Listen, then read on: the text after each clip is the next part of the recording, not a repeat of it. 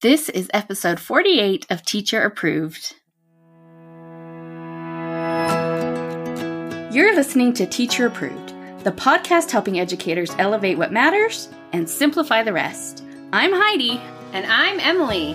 We're the creators behind Second Story Window, where we give research-based and teacher-approved strategies that make teaching less stressful and more effective. You can check out the show notes and resources from each episode at secondstorywindow.net. We're so glad you're tuning in today. Let's get to the show. Hey there! Thanks for joining us today. In today's episode, we're starting a 3-part series where we'll be diving into classroom transitions. We start our episodes with a morning message, just like we used to do at morning meeting in our classrooms. In episode 35 of our podcast, we talked about the idea of surprise and delight, which is a term that comes from the business world. It's the strategy of a business completely out of the blue, treating its customers to a valuable act of kindness with no strings attached. And in the episode, we talk about how the same strategy can be applied to the classroom. Planning small surprises shows kids that they matter to us. It helps them feel valued and loved. And this week's morning message is, what are your ideas for adding surprise and delight in the classroom? Emily, why don't you kick us off? Well, I recently saw a Plinko board on Amazon. Oh, that's fun. So if you grew up watching The Price is Right when you were homesick from school like we did, you know what I'm talking about. But basically, it's a board with pegs on the front. You drop a round disc from the top and it slides down, bouncing around the pegs until it gets into different landing spots at the bottom. Each of those landing spots could be a different prize, like 10 minutes of drawing time or 5 minutes extra recess or anything else. I'm obsessed with the idea of using this for surprise and delight with your students. It would be especially effective if you don't use it very often or if only 1 or 2 of the landing spots actually have prizes, so that getting the reward would give a big boost of delight to the class. I will link to that Plinko style board in the show notes. One of my favorite surprise and delight activities was to get out the seasonal books. And, thanks to years of Scholastic book orders, I had a big assortment of seasonal paperback books. So every month I would put a bunch of books in this little IKEA toy box that was supposed to look like a treasure chest. And a few times a month I would pull it out as a fast finisher, and the kids always thought that was a treat. Oh, I love that. We had some great ideas for surprise and delight from the teachers in our Teacher Approved Facebook group. So Emily had the idea of using game show buzzers to pull out from time to time in her math classroom. Oh, that's fun. I've done that before. We had some that the team shared. Karen loved the idea of a prize wheel that we shared in episode 35. She said, kindergarten students are visual learners, and the sound of a prize wheel spinning would certainly capture their attention and focus. The prize wheel could be used not only for prizes, but for lessons in all of our curriculum areas as well. I can already hear the students chanting, "Time to spin the wheel," and other such phrases. Oh, they would love that. Lisa had the idea of using one of those old school bingo sets with the bingo cage, the ones that you turn with the little balls inside. I think that would be such a fun idea. Jennifer said, I do a random Foodie Friday where we learn about a culture that is represented in our classroom and then try a snack from that culture. My kids love it, and because they know it could happen on any given Friday, even though I know which one it is, of course, they are even more excited when they come to school on Fridays because they just never know if it will be a Foodie Friday. And I think that's part of what makes the delight so magical, is that surprise of you don't know when it could happen. Yeah. Heather shared a couple of ideas, including changing out your pencils for pens during writing time, adding fun seasonal glasses to reading time, love that, and using slime for stretching out numbers in a lesson about expanded form. She's more of a fun teacher than I am. I was just telling my child yesterday how much I despise slime. Tina shared a couple of ideas. She said, to add surprise and delight, I have the kids write their answers with invisible ink pens, and they love to go back and check theirs and their partner's answers with the little light that comes with it. I also ordered a button called 30-second dance party, and I have all the names on popsicle sticks, along with a few dance party sticks. So when I draw a name to do the problem on the board, sometimes I draw the dance party stick. Then I push the button for an impromptu 30-second dance party. So fun, and it puts some movement in it. Oh, I like that it's just it has that time limit built in, so you don't have to manage it. Yes. I am like obsessed with that idea now that I've heard of it. So I found a link for you guys on Amazon, and I'll put that in the show notes. And while I was looking for that, I also found a height button that will do one of those air horn sound effects. And you're like, pew, pew, pew, pew, pew. Is that a good one? Yeah, that's a good one. I think it would be so fun to have one of those that you occasionally hit when the class has done something like super spectacular. Just like hit that height button. I'm obsessed with this idea now. We need all of these buttons. I will link to all of that in the show notes. We'd love to hear your ideas for surprise and delight in the classroom over in our Teacher Approved Facebook group. Or you can connect with us on Instagram at Second Story Window, and that is with a 2. Now it's time for the feedback of the week.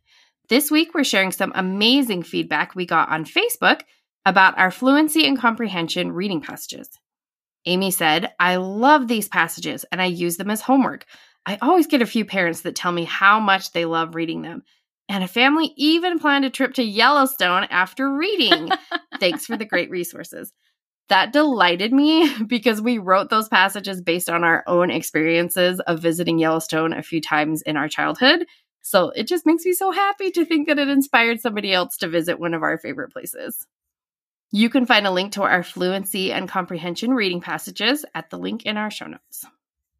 This week, we are starting our 3-part series on classroom transitions. Woo-woo! Emily, why don't you kick us off by explaining what we mean by transitions? Well, simply put, a transition is just the ending of one activity and the beginning of another. But if you've ever had to direct a class of children through a transition, you know there's actually nothing simple about a transition. Oh, definitely. On the surface, it seems like it should be so simple. Just get from point A to point B. But transitions involve managing behavior, managing time, and then also often managing materials on top of it all. And then all of that has to occur in a very short window with maximum efficiency and minimum supervision. So easy, right? No problem. Even if the teacher is actively paying attention as the transition unfolds, it is impossible to see everything that's happening. And students, whether intentionally or not, will seize on this opportunity to go rogue. So you can see why transitions become the point that can make or break your classroom management. As we're talking, I'm imagining a teacher in the middle of a tornado of activity. You've got some kids putting away one set of materials. Some are already getting out materials for a different activity. And then they're all moving to a new location in the room, but getting there at different times. If you've ever been in a classroom, you've felt this feeling. It really is a tornado of activity. So I guess that gives us a choice. We can either be blown over by transitions or learn to harness them. In order to harness them, we need to set everyone up for success. We do that by making sure transitions have clear beginnings and endings and that they minimize wasted time. Over the next 3 podcast episodes, we are diving deep into the world of transition taming. Yeah, that's going to be a new role on your job description, is that you're a transition tamer. It's so important to note that several studies have highlighted 3 characteristics of efficient transitions. First, they have clear beginnings and ends. Second, they are rapid. And third, they minimize the amount of downtime between activities. Since this is a lot of information to cover, we are going to break it down over the next few weeks. In today's episode, we will discuss ways to give your transitions clear beginnings and ends. Next week, we will address the time management component of transitions, and then in our 3rd episode, we'll share important keys that keep one activity efficiently rolling into the next one. So, Emily, lead us into today's discussion. I would love to. The first thing to recognize is that there are 2 types of transitions: routine transitions and prompted transitions. A routine transition is just what it sounds like. It's part of your daily routine. Think of transitions that are like arriving at school in the morning and coming into your class, or where students turn in their finished paper. Because these are part of your routine, you can teach them just like any other procedure. Oh, you know how we love to talk about procedures. It's true. We do. We always come back to our method of tell, try, and tally. So you start by telling or explaining the transition. You walk through it, you model it, you point out any tricky parts. Then it's the student's turn to try and complete the procedure. You have the class follow the directions you just explained, and then you tally or evaluate how it went. You have probably done this already. Yes, gold star for teaching your routine transition so effectively already. Just remember that tallying is an ongoing process. The standard of behavior in a classroom is whatever students can get away with. So if things are starting to slide out of place, make sure to take the time to address the issue and practice doing it right. If you go back to episode 32, we have a whole podcast episode that walks you through how to tighten up your procedures, and that includes all of your routine transitions. But prompted transitions need a different approach. I think this is where a lot of teachers struggle because prompted transitions require more guidance. Part of that is due to their nature. A prompted transition likely isn't part of your class routine. And also, they vary wildly from transition to transition. So a transition to getting out supplies for an art project is going to look really different from a transition to getting into groups of 4 for a discussion. Right. So the trick to making these prompted transitions efficient isn't about standardizing each transition. It's about standardizing your prompt. Exactly. So to do this, you need 2 things: an attention signal and an action cue. You likely already have an attention signal. Maybe you change up your attention signals each month, or maybe you do the same one all year. I just tended to pick one and use it all year. Yeah, me too. But whatever phrase or chant you use to get your class's attention is the same signal that you just used to start a prompted transition. It's useful because the kids know exactly how to respond to it. Hey there, teacher friend. Do you have a question or concern that could use a teacher-proof solution? We'd love to help you out by answering your question here on the podcast. You can submit your questions to hello@secondstorywindow.net and put podcast question in your subject line. We can't wait to hear what's on your mind. But an action cue might be new to your class. And this was actually one of our teacher-approved tips in one of our first episodes because action cues are just super handy. They really are so useful. Action cues work by telling students exactly when to stop listening and start moving. So let's say you want your class to get a pencil. Take out their math books and turn to page 86. If you start listing your instructions, the kids will act as soon as they think they know what you want them to do. Pretty much without fail, they are going to start moving before they actually understand what's expected of them. Yep. And that's why you end up with 18 students asking what page they're supposed to turn to. But this changes if you start with a cue. So what does that sound like, Heidi?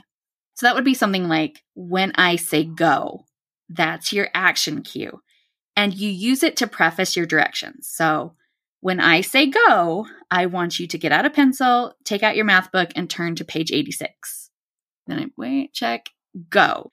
This makes it much more likely that kids will listen to your whole list of directions. Yes.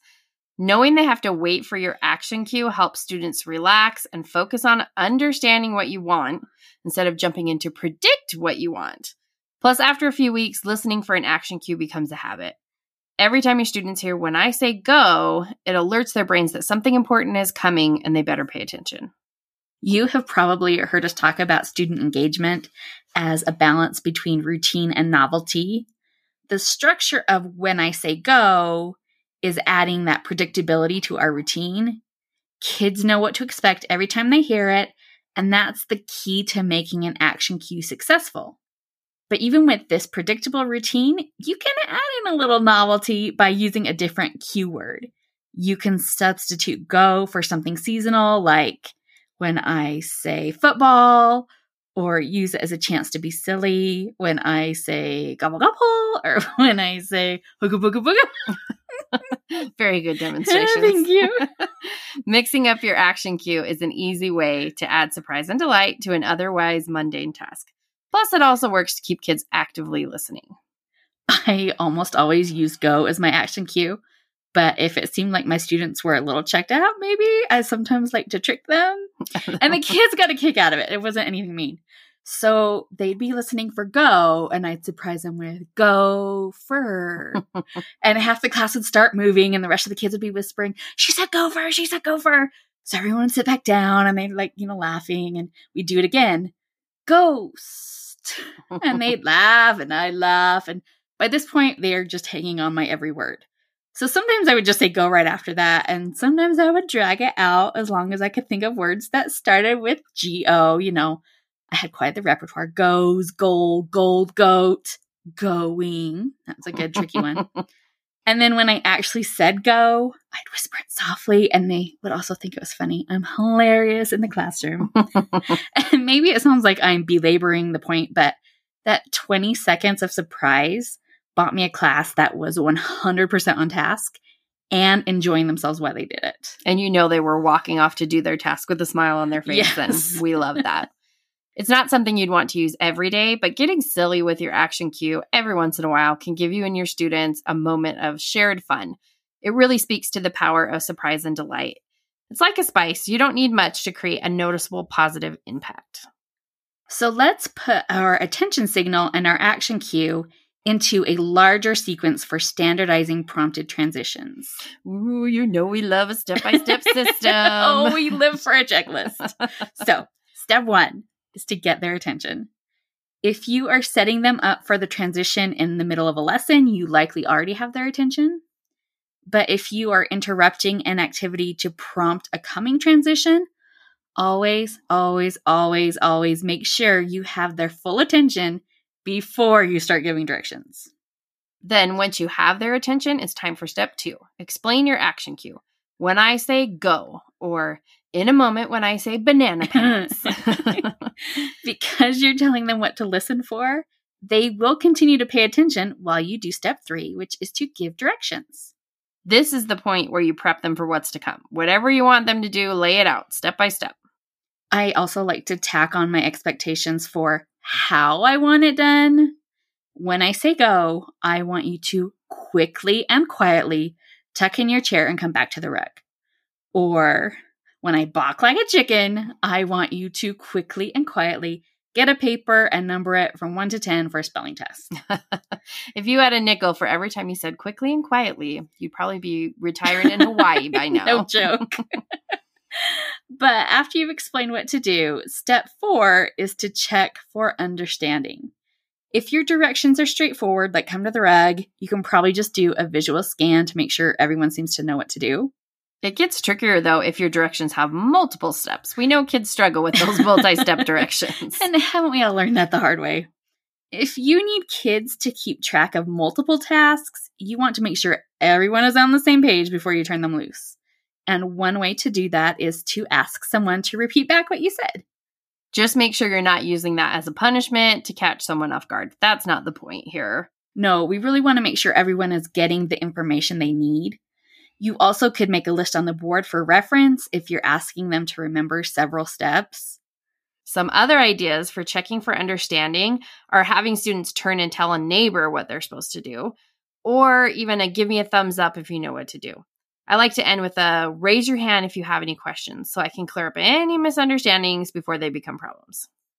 Then it is time for the transition. Step 5 is use your action cue. Go, banana pants, back, whatever your cue was. That was a good chicken call there. I've been practicing. Once kids start moving, step 6 is to monitor.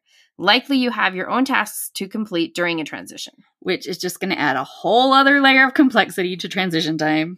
Yeah, it's so tricky because good teaching doesn't magically happen. You might be setting up for the next lesson or getting ready to pull small groups, but do your best to keep at least one eye monitoring how things are unfolding. And if you are noticing a common misunderstanding, like everyone is getting glue bottles instead of glue sticks, or a few kids are starting to get out of control, don't be afraid to just shut it down. Yeah, if that happens, start the transition over again. Jump in with your attention signal, make sure you have everyone's attention, and then work your way down the list. Explain your action cue, give the directions, but this time make sure to firmly address the behaviors that need to change and your expectations. So here is an example of how it sounds all put together. I start with my attention signal. Emily, do you want to tell about the pirate-themed one we used to use? Yes. I just heard somebody say this the other day, and I immediately, like, my heart, rose. I was like, oh, it's like I'm back in the classroom. Okay. So when we had a pirate-themed classroom, we both used to use the signal of all hands on deck. and the kids were supposed to stop and salute within... Aye, Captain! So I'd start, all hands on deck, and then I'd wait to make sure I had all eyes on me. And then I would start, when I say yo ho ho, I need you to do 4 things. Quickly and quietly, clean up your phonics game and put the cards in the bin on the counter. Put your pencils at your desks, put your papers in the inbox, and come sit on the rug. Got that? Cards, pencils, papers, rug. What's the first thing? Yep, cards. What's second? Pencils, good. And put your papers in the box. And now point to where you're going to sit. Good. Raise your hand if you have any questions. And if no one had a question and I still had everyone's attention, I'd say yo ho ho and then monitor how well things unfolded.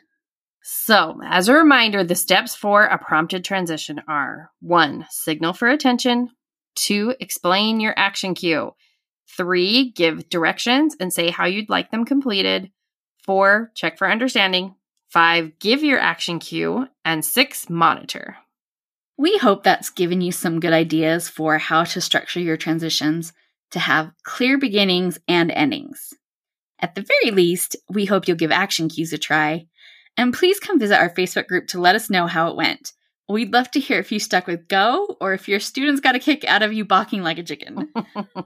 We'll be back next week with part 2 in our transition series, where we'll talk about how to make speedy classroom transitions. Now let's talk about this week's teacher-approved tip. Each week we leave you with a small actionable tip that you can apply in your classroom today. This week's teacher-approved tip is use icons when listing steps to follow.